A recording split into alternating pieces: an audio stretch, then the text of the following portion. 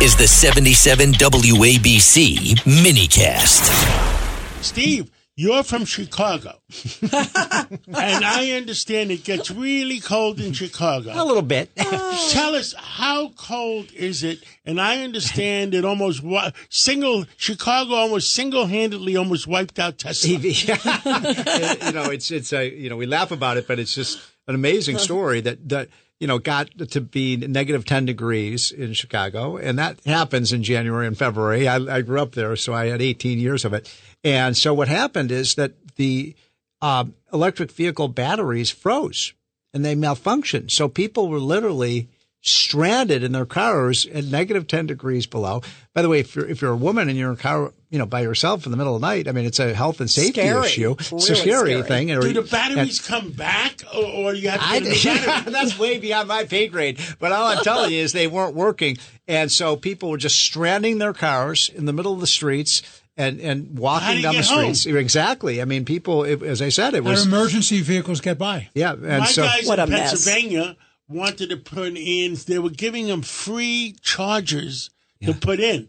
Right. I said the last time I looked in Pennsylvania, in your area, is almost as cold as Chicago.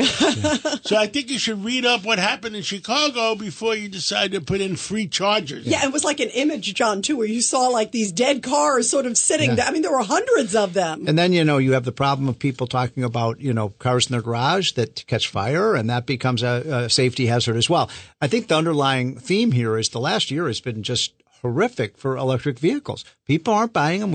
Remember last week when I was on the show, we talked about Hertz is selling 20,000 of their EVs because nobody wants to. Yeah, who wants them? Nobody wants. Yeah, exactly. So you can get them pretty cheap right now, and the government's already paying you, $7,500 to buy these things. Look, I'm not against Tesla. I think it's a great company, but the idea that the government's they want to mandate over the next decade that 80% of the cars, Rita, have to be electric vehicles when people don't want them. This is crazy. Give the people a choice of what they want to buy. If they want to buy electric cars, if they're stupid enough, let them buy them. Actually, what people want, what's really hot right now, is the hybrids. Yeah. Well, so why let can't them buy we have, hybrids? Give them a choice. But for the left, Give them a choice. But the left doesn't even want hybrids. Let's go to Chief Scholl and find out if there's been any problems in New York. Absolutely. On electric vehicles. Oh, that's a good question.